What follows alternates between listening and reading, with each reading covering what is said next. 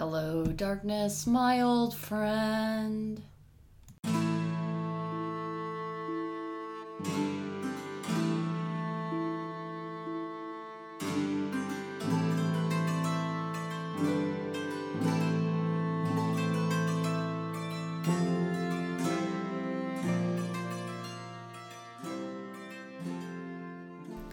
Hello, and welcome to Chronically Narnia, the podcast in which my co-host and I discuss the Chronicles of Narnia, chapter by chapter, and today we are discussing chapter 12 of The Voyage of the Dawn Treader. This chapter is called The Dark Island. Whoa.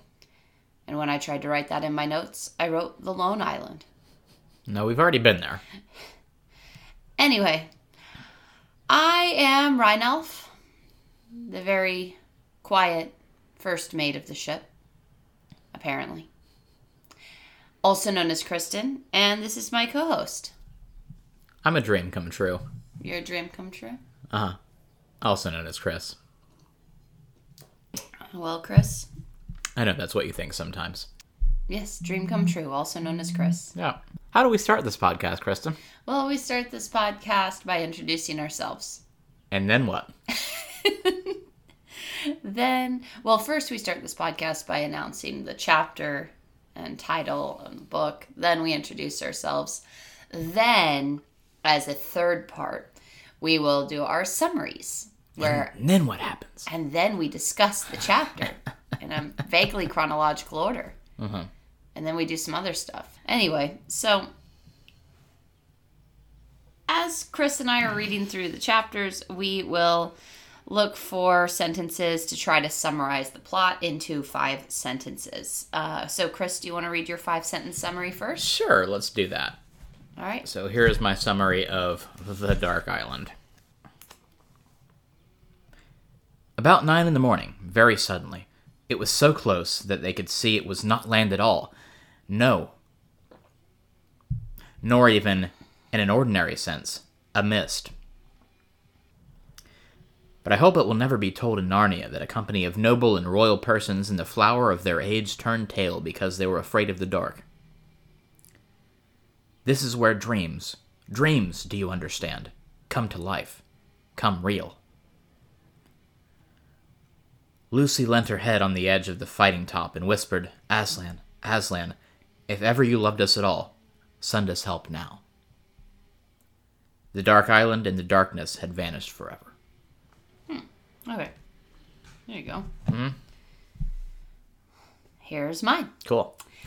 The darkness lay ahead, much nearer and larger, but still very dim, so that some thought it was still a long way off, and others thought they were running into a mist. Lucy, up in the fighting top, had a wonderful view of the exact moment at which they entered the darkness. This is the island where dreams come true. At first, it looked like a cross, then it looked like an airplane, then it looked like a kite, and at last, with a whirring of wings, it was right overhead and was an albatross. The dark island and the darkness had vanished forever. I figured we'd get at least one sentence in common in there. Yep. Yeah, well. Do albatrosses whir? That's the really important takeaway from this chapter that I feel like we need to discuss. Do the wings of an albatross whir? I've never encountered an albatross in my day-to-day life. Either. So I don't know from experience what they do. Yeah, not sure. Could look it up. I mean, you could look up what sound do albatrosses' wings make. I could. I don't know if I'll actually get an accurate answer to that on the internet, though. Yeah, I mean, while we're talking about things that you can't get an accurate answer to on the internet, I was, this chapter mentions Rhynelf, who is who I introduced myself as. Yes. And I was like, I don't remember there ever being somebody named Rhynelf on the boat. I don't remember this character being mentioned previously. Same. I'm not going to go reread through or flip through the book. I'm going to go to the internet and be like, tell me more about Rhynelf from chapter 12 of Voyage of the Dawn Treader. And the internet's just like, here's a picture of the actor who played him in the movie, and he was the first mate on the ship, and he was a Telmarine who was born in Narnian year 2306, and this is all of the things that it's gonna... Like, there's a full bio of him on Wikipedia, and nothing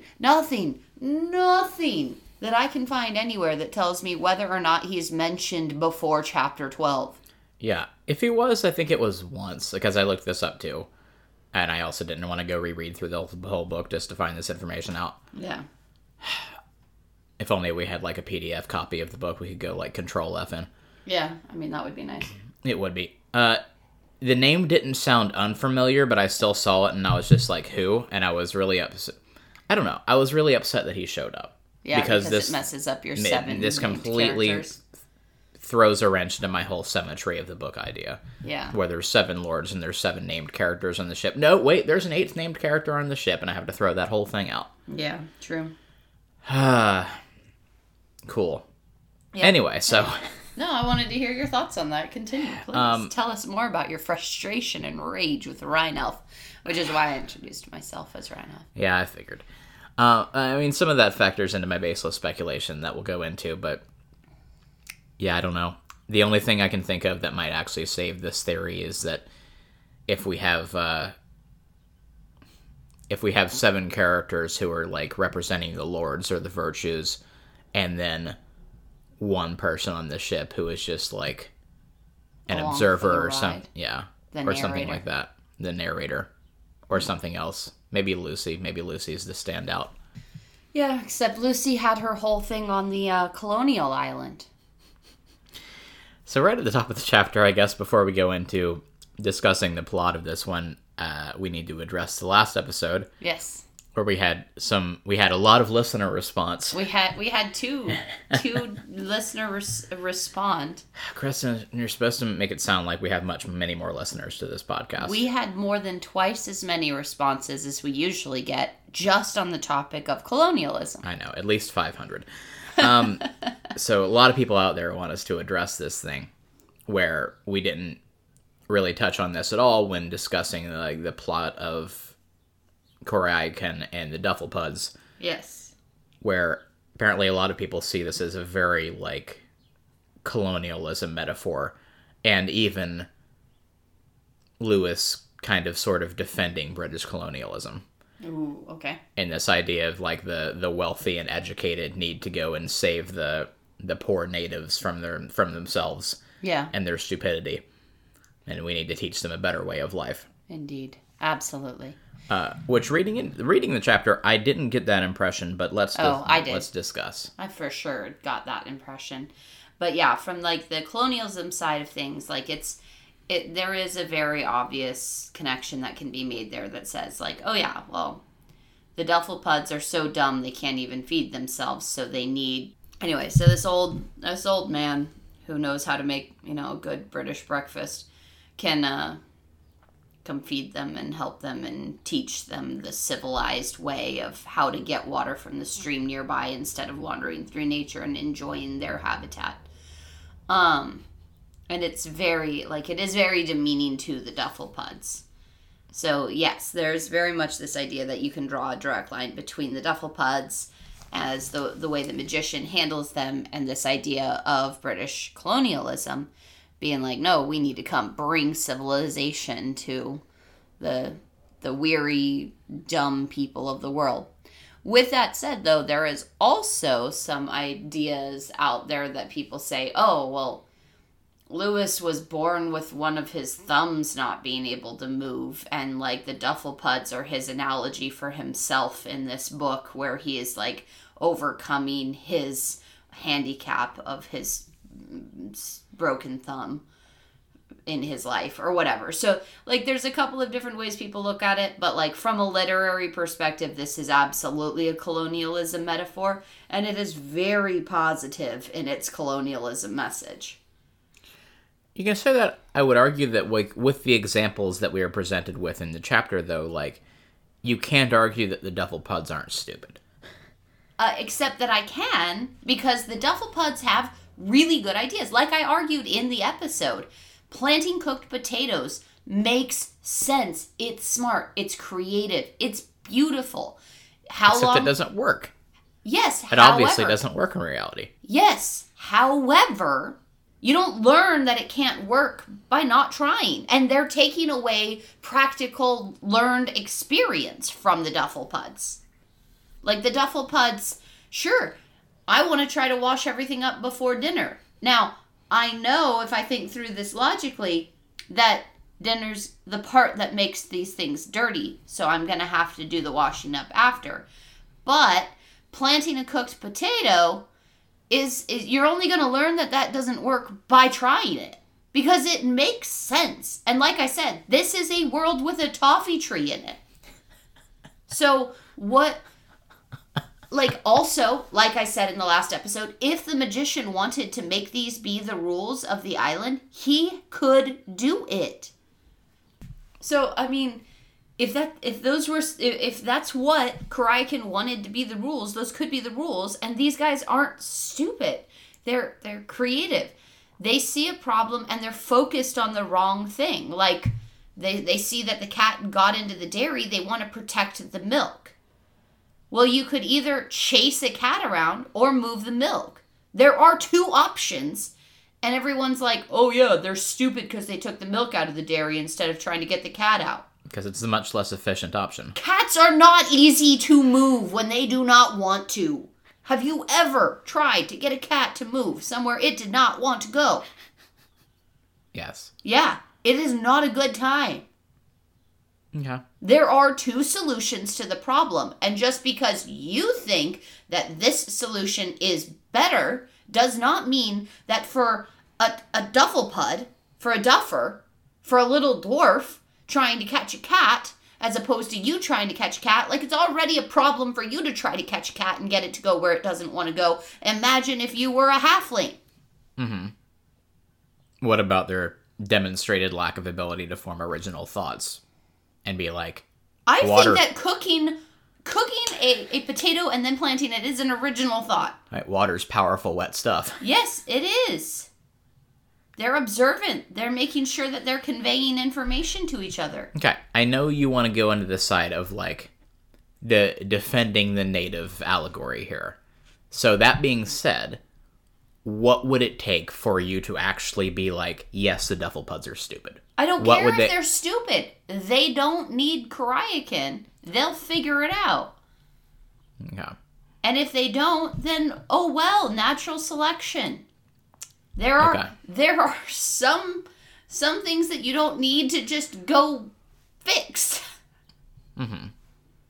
Or especially things that you don't need to turn into, like, something that's like, oh, they're so cute. They're so funny. Let's leave them that way. Okay. I mean, we can move on. We have to move on. We spent 10 minutes on that, and we haven't even talked about our chapter. Anyway, so we kind of disagree. I don't think Lewis is necessarily defending colonialism, because I really don't think that's his jam. But maybe subconsciously. I think that he absolutely is, because that's his culture. That's what he grew up in. That's his home. That's his wheelhouse.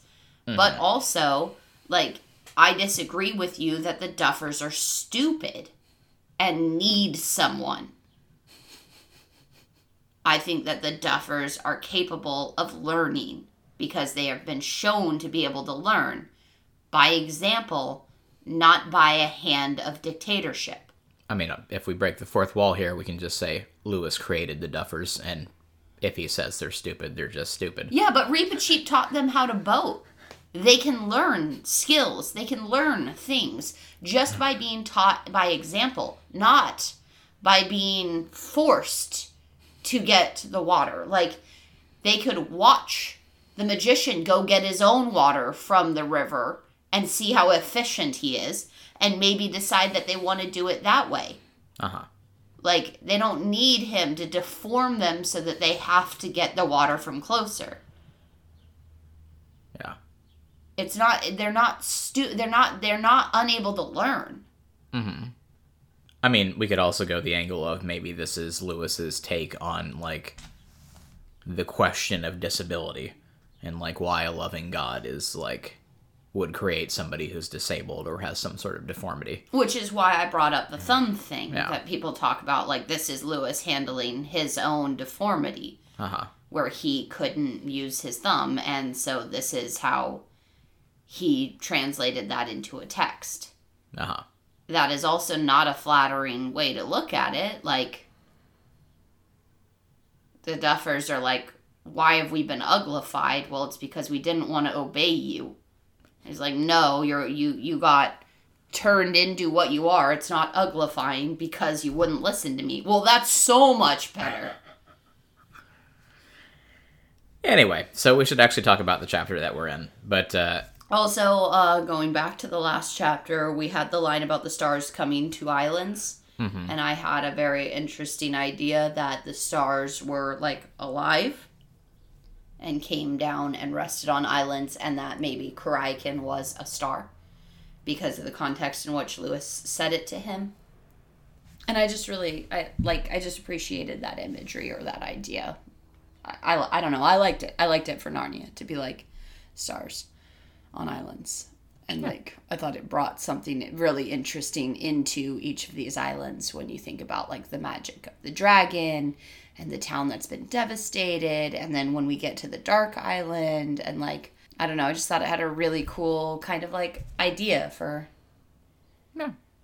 Adding to the deep lore of the Narniaverse. Yeah. Cool.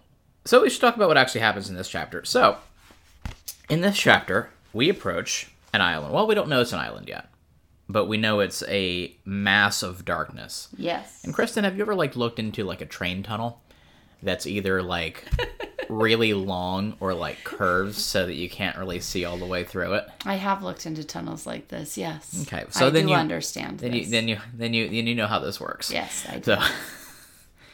So basically there is like regular daylight and then like a little twilight zone and then suddenly darkness. There wasn't like a sharp divide between those, but like suddenly darkness. Suddenly darkness. And it was no just sharp divide, but suddenly.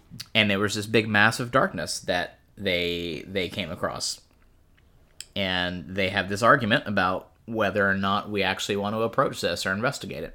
And nobody actually seems to want to go to this island except for Reepicheep. Mm-hmm.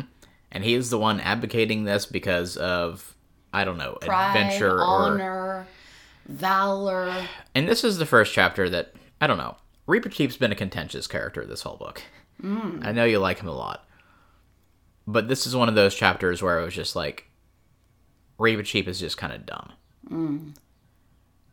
Because But he's proved to be right. Yes, but he's proud to a fault. Yeah. And he's just like, yeah, here's this really dark, ominous island where we literally can't see anything, and, like, anything could be there and come and kill us. Yeah. But we should go anyway, because, like... Because we can't have it said that we were cowards. We can't have it said that we were cowards.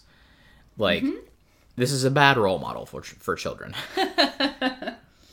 True. Of, like, teaching children, oh, no, you need to do, like, literally anything if if there's the off chance if you don't do it, somebody says you're a coward.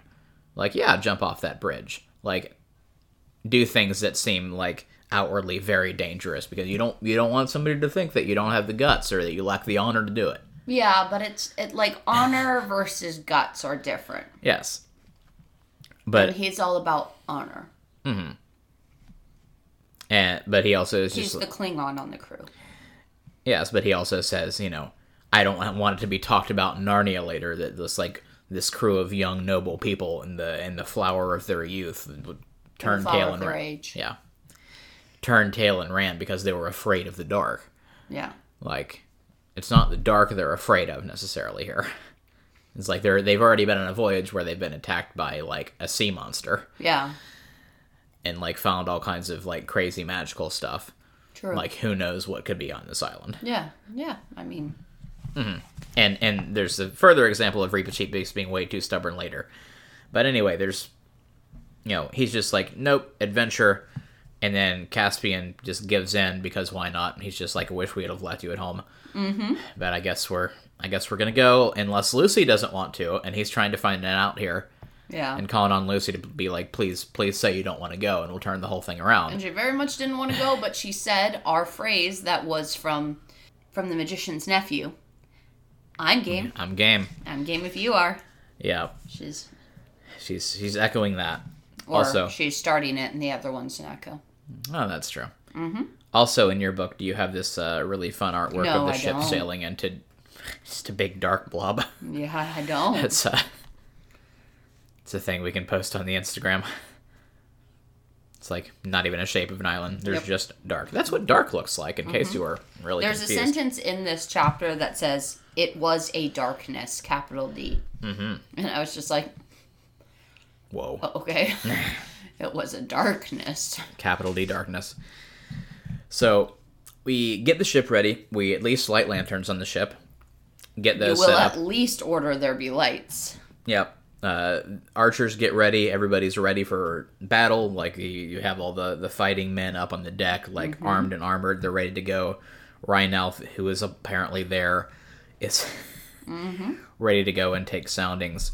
Which, again, really dumb idea, just sailing into complete darkness where you can't see anything. Yeah, I like- would do is, like, have a boat out ahead, Uh-huh. attached to a rope to them, Yeah. and have the boat up ahead doing soundings. Yeah. So they have enough distance to stop the rowers. Yeah. It's like a really good way to run into a cliff or a reef or something. Yeah. So that was kind of silly. And then they go forward and they go into this utter oppressive darkness, and the only thing they can see is the lanterns on the ship. Nothing else around. And there's like 2 pages of just describing how dark it is. Yep. And how dreary and how scared everybody is. And then they hear a voice crying out from the darkness. Yes. And it says, "Mercy. Mercy. Even if you're only one more dream, have mercy. Take me on board." And just this voice coming from out of nowhere. And then Caspian's like, "Where are you? Come aboard." There's another cry out in the darkness. Somebody's swimming toward the boat. Then somebody's beside the boat. They heave him up on board. And there's an old man. Yep. He just comes out of the darkness. And he's got the, like, long white hair and, like, a beard and, like, wearing rags. And he's, like, raving mad. Yep. And he tells them all about what this island is. It is the island where dreams come true. Oh, really? That's exciting. No. Dreams, real dreams, Yeah, not daydreams. And everybody gets really excited about this. They're daydreams. They get excited about that for 2 seconds, and he goes, "Not daydreams." Just dreams. And then everybody starts remembering all of their nightmares, and they freak out and get out of there. And Reapcheap says, "Have you no honor? This is mutiny, Captain. This is mutiny. Are you going to allow this mutinous?" And Caspian just yells over the top of him, "Pull, row, row, row!" Yeah, this poltroonery. Yes. So let's pause here, because there's not really a lot to talk about in this chapter. Let's pause here and dissect this idea of the island where dreams come true. I feel like this chapter has a very different feel than the rest of the islands that we've gone to. Yeah, this one is the most... Because you read the Duffelpud Island as being very ominous and scary, which, in a way, the concept of it is, where they find these invisible creatures. But up to that point in the book, it's not scary. It's not put across as being scary. And this is the first truly terrifying thing in this book. Yeah. Which, coming off the heels of the Duffelpuds, where it was like, hey, we're gonna have something that could be a little bit scary, a little bit ominous. We're gonna go up this creepy staircase and see these creepy masks and know that there's a magician up here invisible somewhere. And have this little anxious moment and then be like, "Oh, Aslan's here and it's fine. And the Duffers are funny." Yeah. They're, despite the fact that they threw a spear at us earlier, they're fine. funny. We're going to Hilarious. teach them how to boat and give them wine. And, then you go straight from there to this. And it's a very stark tonal shift. But it still conveys the same theme in the end with the sentence that I read in my summary. At first it looked like a cross, it was an aeroplane, it was a kite, and at last it was an albatross. And it guides them out after Lucy says, "Aslan, if you have ever loved us, help us now." And it goes along with the same theme of, in that moment of terror and fear in the upstairs of the magician's house, Lucy called on the unseen to become visible, and Aslan was there. As, like, he had always been there. Yeah. And so we have come into this even more terrifying concept of the Dark Island and the dreams and everything. And Lucy calls upon the unseen Aslan. And he appears as an albatross, essentially. He, I assume, sends the albatross, or it's him himself, or whatever. Like, there is something sent to guide them out. Yeah. Is there... So there's this repeated theme of, you know, Aslan showing up and being there and rescuing them from all their misadventures, which, you know, why he sanctioned this journey in the first place, who knows, when he was just like, I'm going to have to spend the entire time saving them from, like... Themselves and all the dumb stuff they run into out there. Yeah. That being said, is there this... I want to say there's a continued theme of the things they're finding in the lands they're visiting becoming more magical the further out they go. I mean, I think that there is definitely a point to be made with that, where, like, the civilization of man kind of pushes out this magic. Yeah. Because the Lone Islands didn't have any magic. And then... Dragon Island. We had the dragon.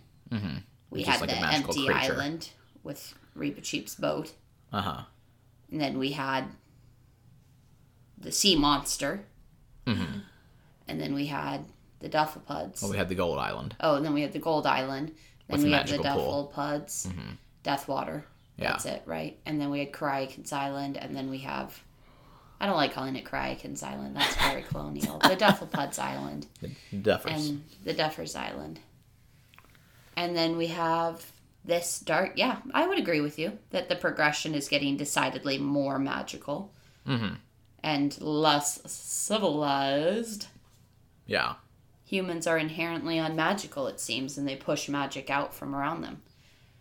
Like we have in Narnia, the cohabitation, the co-living together of the talking animals and the humans.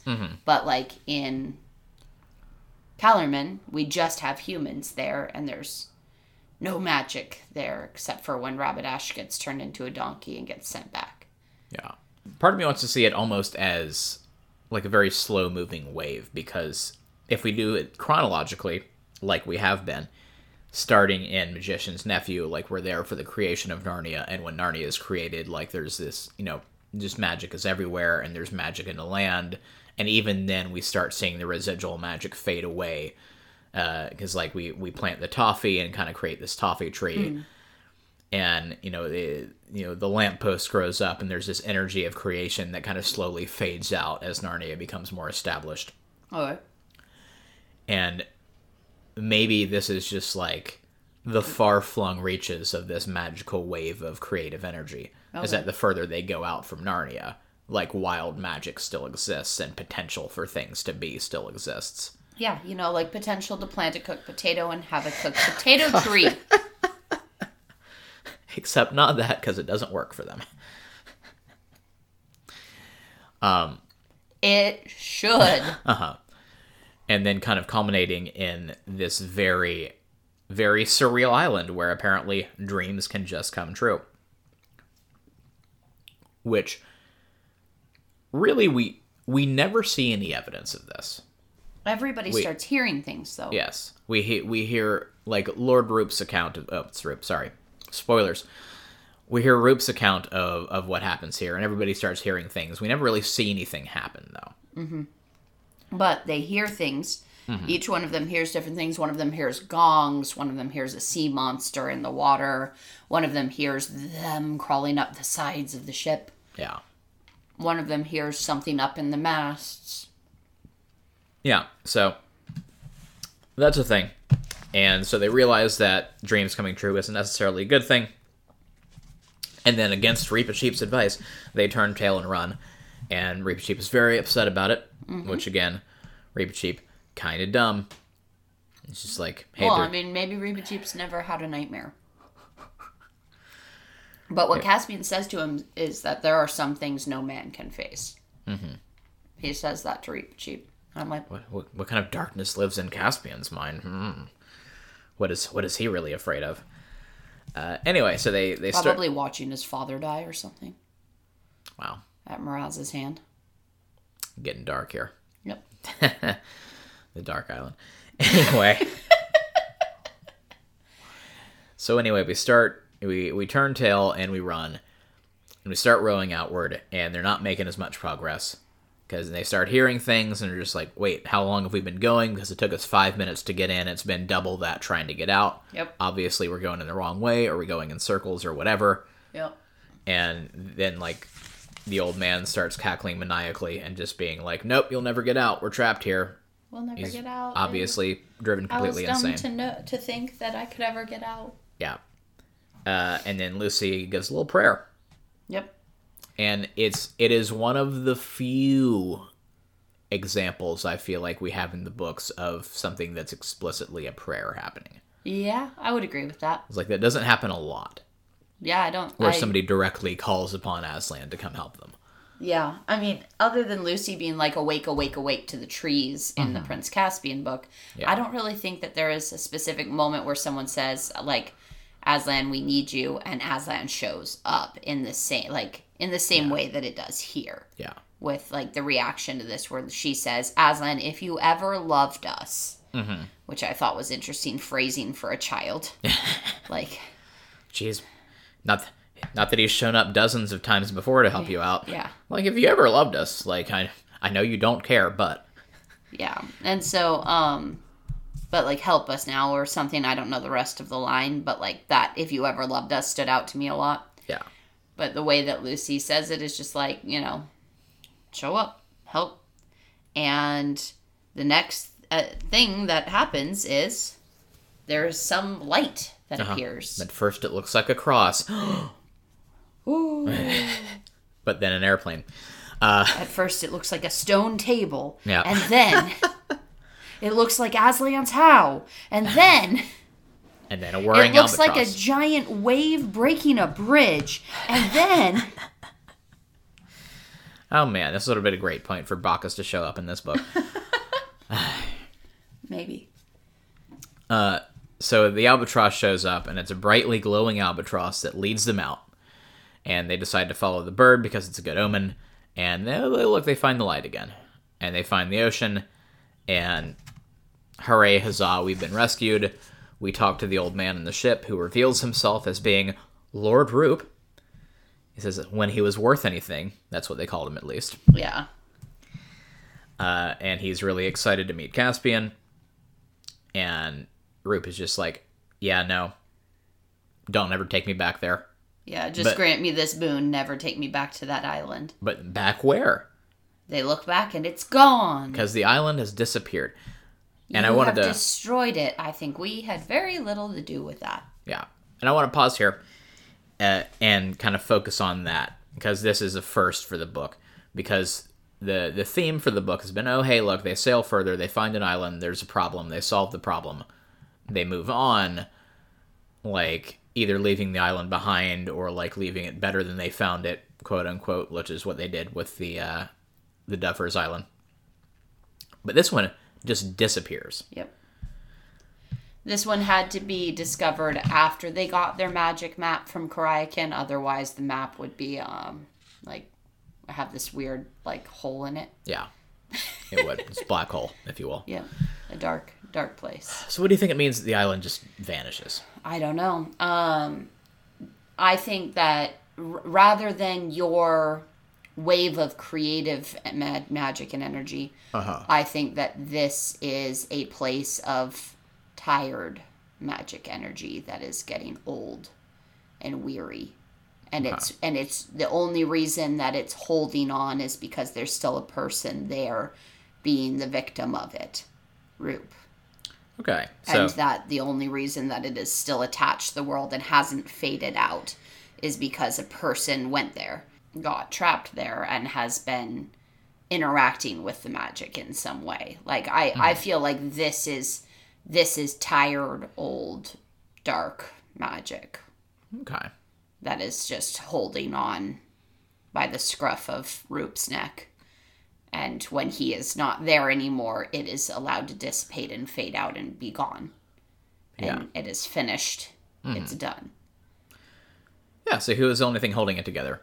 Possibly. I mean, this is just an idea. Like, if we think about magic as like, I don't know, dark and light, as opposed to being an, I don't know, as opposed to magic being like an amoral force that can be used for good or bad. Yeah. Like having a dark magic versus a good magic. Like, I don't know, it doesn't necessarily fit, but it just feels like an interesting theory that I liked, that bounced around in my head for a minute. My question is, how has Roop survived all this time? Well, I mean, there's obviously food and water on the island. It's just whether or not he gets to it and it disappears. Or he gets to it and it's actually real, so... Yeah, like obviously can't see anything. Complete utter darkness.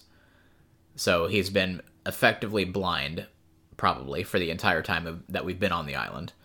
And, like, any kind of dream can come true. So all sorts of, like, nightmare scenarios or creatures can show up. It's like, and if it becomes real, like, ostensibly these things could actually hurt or kill you. And so somehow Roop has survived for years on this island full of nightmares. Yeah. I mean, we assume years. We don't know how long that it took for the Lords to get this far. We don't know how long any of the Lords have been dead, or, like, for all we know, the Lords could have taken 3 years to get this far. And, like, he's only been here for about a month. Like... Possibly. We don't actually have any firm grasp of how long it's taken the Lords to get this far at any point. Yeah. Who knows? Like, maybe we'll find out more from Roop in the next chapter, because it's this book. I'm going to say we don't, and he doesn't actually provide any useful information. Well, he's been traumatized. Yeah. Do you really expect him to give you, like, he also has been in a darkness place. He doesn't have day and light to be like, I was there for 6 weeks. Yeah. He was just there. He could still find food and eat stuff, though, apparently. Or it was just a magical place that kept him alive.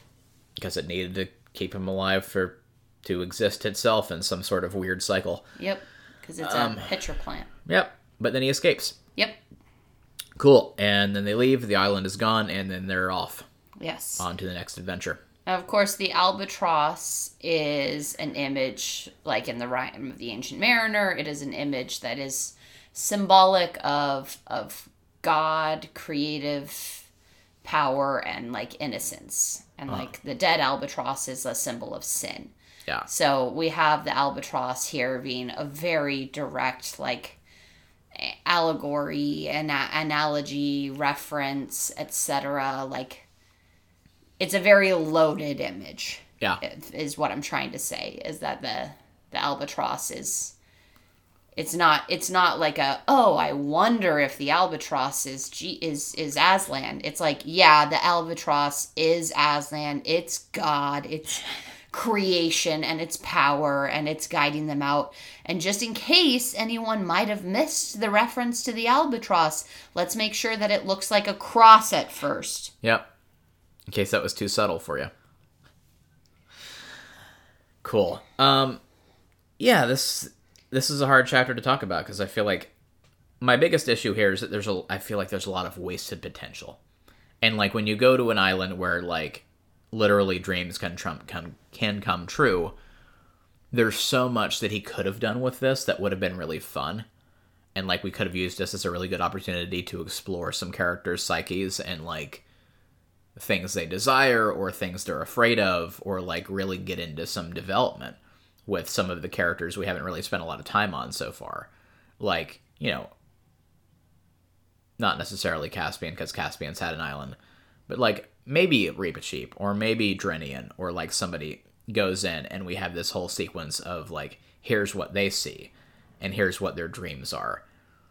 And that could be a window into the character. And I just feel like there's lost potential here because we don't explore that. Yes. And we just, like, we go in, we see the dark, we get afraid of the dark, we rescue a guy who talks about why the dark is bad, and we leave. And, like, nothing actually happens to anybody on the ship, except they hear some things. Yeah. True. So, I guess what's the point or the moral of this chapter? It's like we could go into all sorts of things because we spent 3 chapters with the Duffers, and like obviously there's a lot of allegory on Dragon Island, and there's even a little like greed fable on Deathwater. What is our lesson here? Yeah. Well, and I think that this is the moment where we have to like go into if are we 7 deadly sinsing? Yeah, you can do a little bit since it's like, established fiction at this point. Yeah, I'm gonna say that there is multiple lists of the 7 deadly sins. Yeah. We have like some of the Greek lists and Catholic lists and all of these different things. Uh-huh. In one set of them, one of the 7 deadly sins is despair.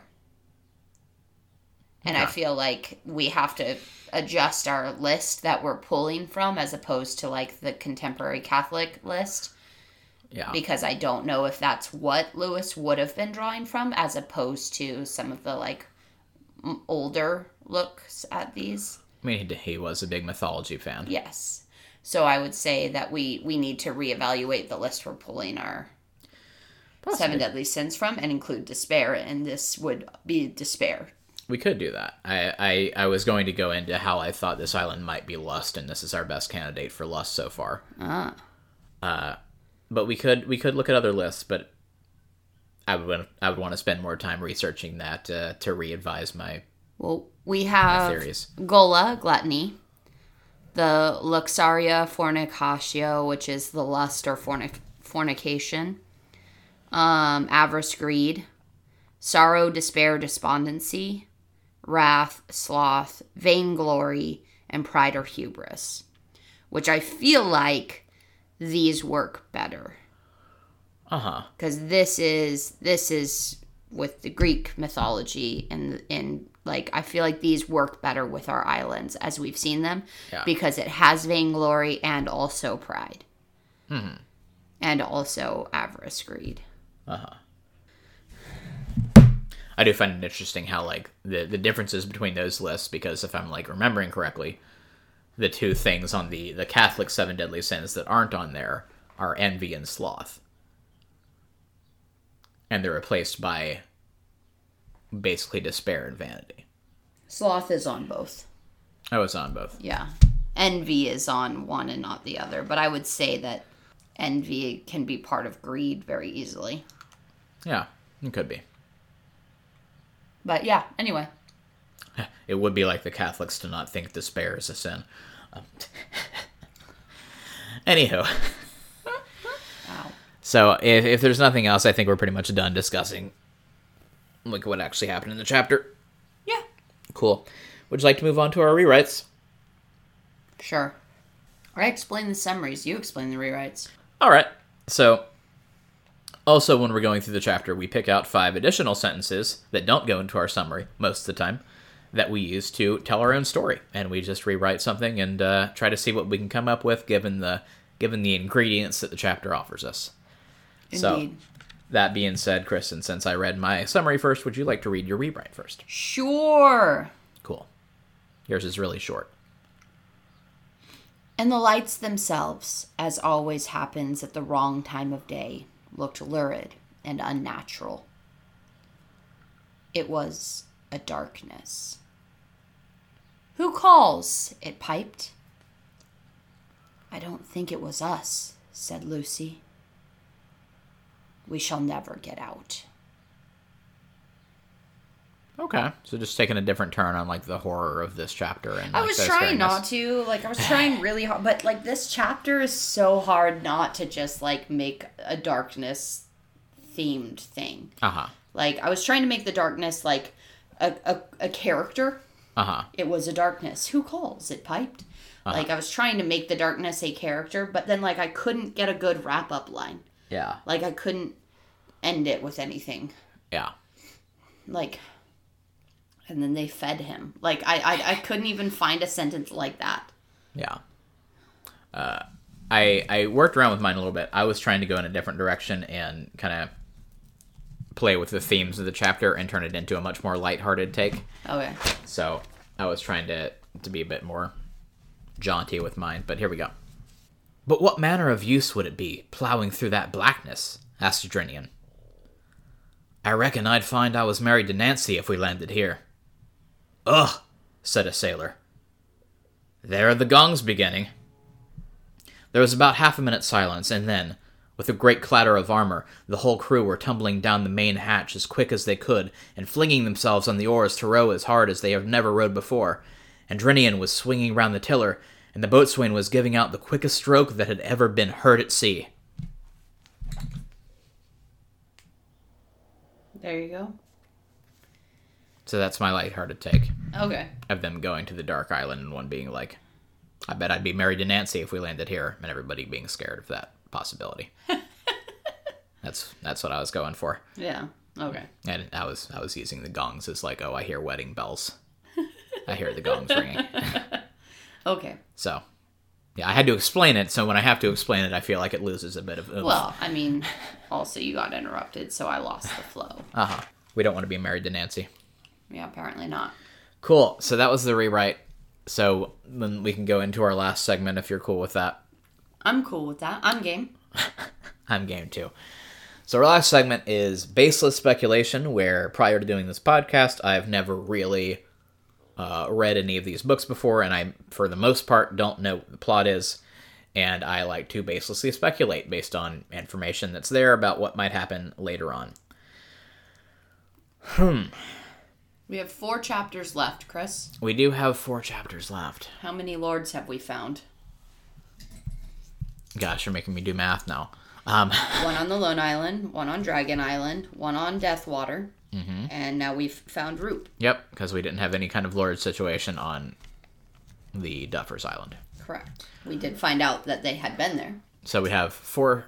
4 accounted for, 3 lords left, and 4 chapters. All right. So we got to find 1 more each chapter if we're going to have a last chapter for wrapping up. Yep. So my baseless speculation, I don't know, it goes in lots of different directions because this chapter really threw me off for some of the storyline I've been working up prior to this. I see. So my first thing I thought of was, just because I hate Reinhelf's existence, and the fact that he throws off my poetry of the lore of there being 7 lords and 7 named people on the ship. Uh-huh. And we both had this question of, has Reinhelf showed up? Reinhelf. I keep wanting to put an H in there for some reason. Reinhelf. Reinhelf. It sounds like a very German name. Has Reinhelf shown up in the book before? Yeah, no. Because our previous list of names was Caspian, Eustace, Edmund, Lucy, Drinian, Reap, and Rince. Uh-huh. And so my first question is Reinhelf real? Or is he a product of someone's dream? Uh-huh. Yeah, that's what I was going to say. Like, I was going to bring that up if you didn't. Yeah. So Is Reinelf actually just the embodiment of the Dark Island, and the reason that it has ceased to exist is because it has humanified and has come on board? Entirely possible. Because he shows up, and please correct us if we're wrong, somebody, but he shows up for the first time in this book as they're sailing into the darkness. I think so. Mm-hmm. Like, I don't know 100%, but I feel like that's accurate. And so either maybe he's a personification of the island itself, or he's a collective dream of the crew. Possible. They've all dreamed that there was a first mate that they liked better than Drinian and Rince. Yeah. Well, no, if you go onto the little wiki article about him, and I've done this, which doesn't give away any spoilers. It doesn't say on the Wikipedia article, oh, Reinelf's a figment of everybody's imagination. But it also doesn't say much at all. Uh-huh. But he's not the first mate. It says he is a constant companion of Rince, the first mate. Oh, okay. So he doesn't even have a position on the ship. He just follows Rince around. So and he's apparently, Rince's dream. Yes. So this is Rince's island. This could be Rince's island. There we go. Finally figured it out. Mm-hmm. And I think we have to harken back to another line. Once it is revealed by Roop that this is the island where dreams come true, and everybody starts speculating about it, and one of them's just like, oh, I'd be married to Nancy if we landed here. And somebody else is like, and I'd find Tom alive again, said another. Now, it just says another, and it doesn't say who says this. But maybe, in the darkness, this is Rents. And Tom Reinelf is a friend of his that got lost somehow. I see. And Rents is dreaming that he's back. Yeah, see, like I've said before, we would write such a better book. So, I don't know. The only thing that doesn't really fit in with that theory is that, like, Reinelf is described by the narrator. It's not somebody on the ship being like, Reinelf is doing this. Yeah. The omniscient narrator is saying, and here's Reinelf.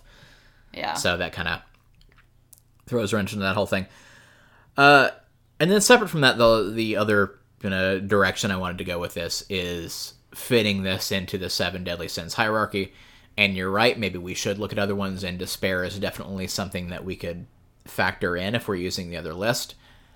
I was going to try to go down like a lust direction with it. Mm-hmm. Anyway, I was going to try to go down a lust direction with this. And it's really hard to do when I don't know what else we're going to encounter in the next 4 chapters.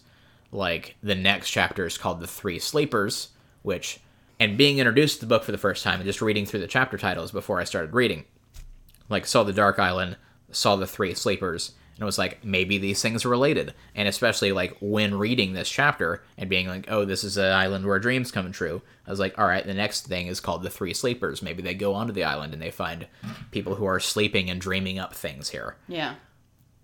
And then the island just disappears at the end of it. And I'm just like, well, these things aren't related, I guess. Maybe. But yeah, I don't know what else is coming in the rest of the book.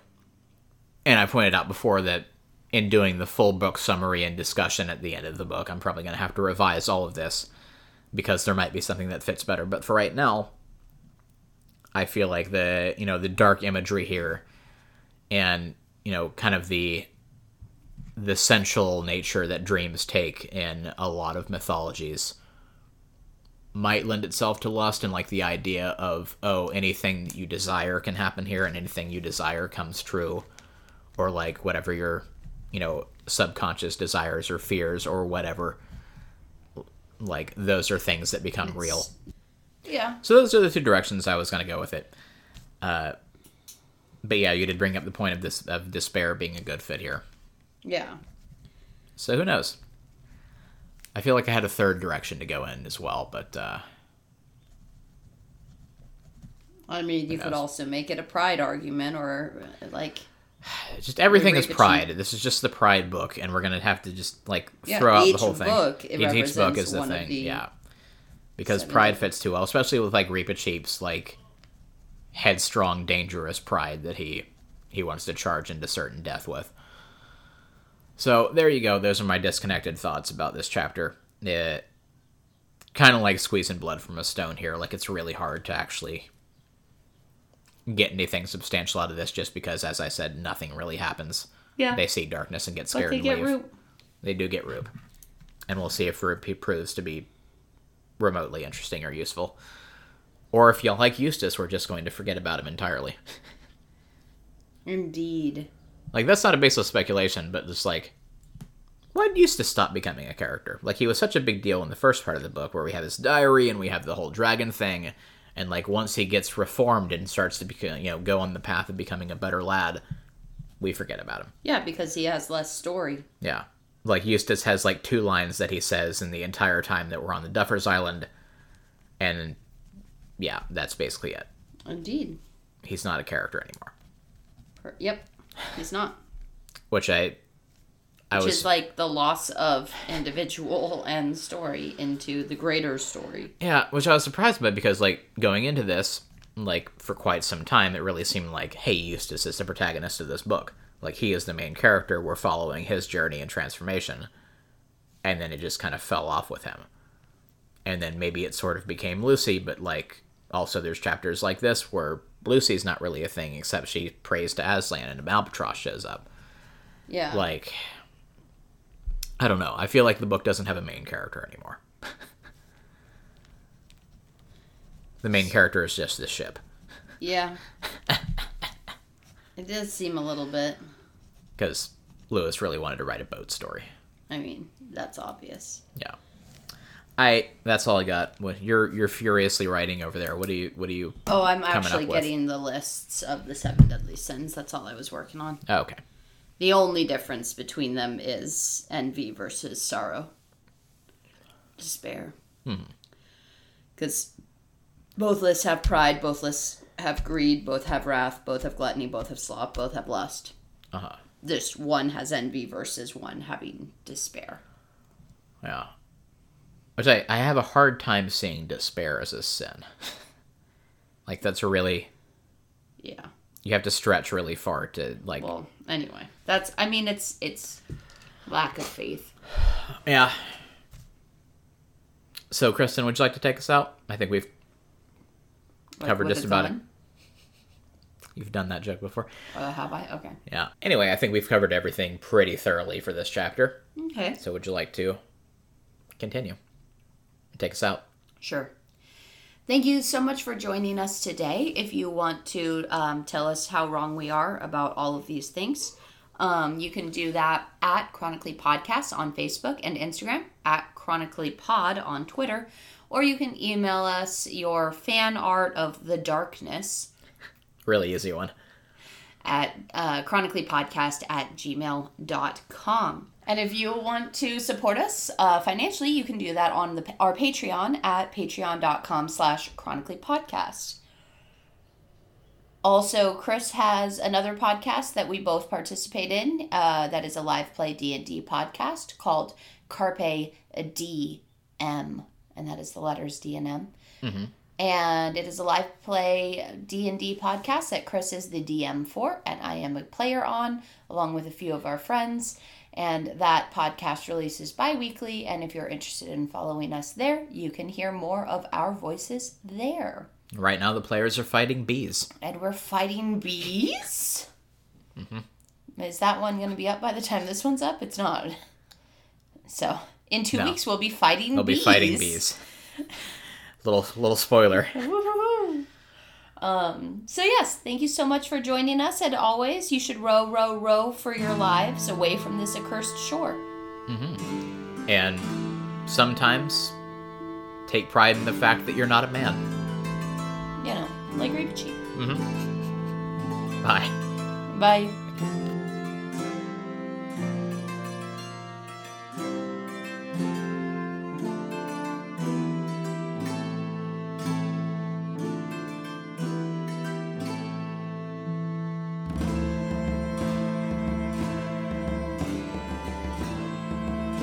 I explain the summaries, you explain the rewrites. Alright. It's like I build such a good, dramatic flow, and then, gotta wait for a plane. Pull, row, row! Because once we get it revealed from Roop that this is the island where dream comes true, once we get revealed... Once Roop reveals that this is the island where dreams come true, I don't know why that's so hard to say. With the sentence that I am being introduced to the book for the first time. I'm really struggling. Mm-hmm. I guess we can't make those jokes anymore now that he's dead. But Carmen. And then what happened? Yeah. Why can't we make jokes because someone died? I don't know. Anyway, you can tell our coffee hasn't exactly kicked in yet. This old white man to come help them. Does it ever say he's white? I assume he was wearing a red coat and Lucy wasn't afraid to be alone with him. Oh my god. We need to cut that out too. Mm-hmm.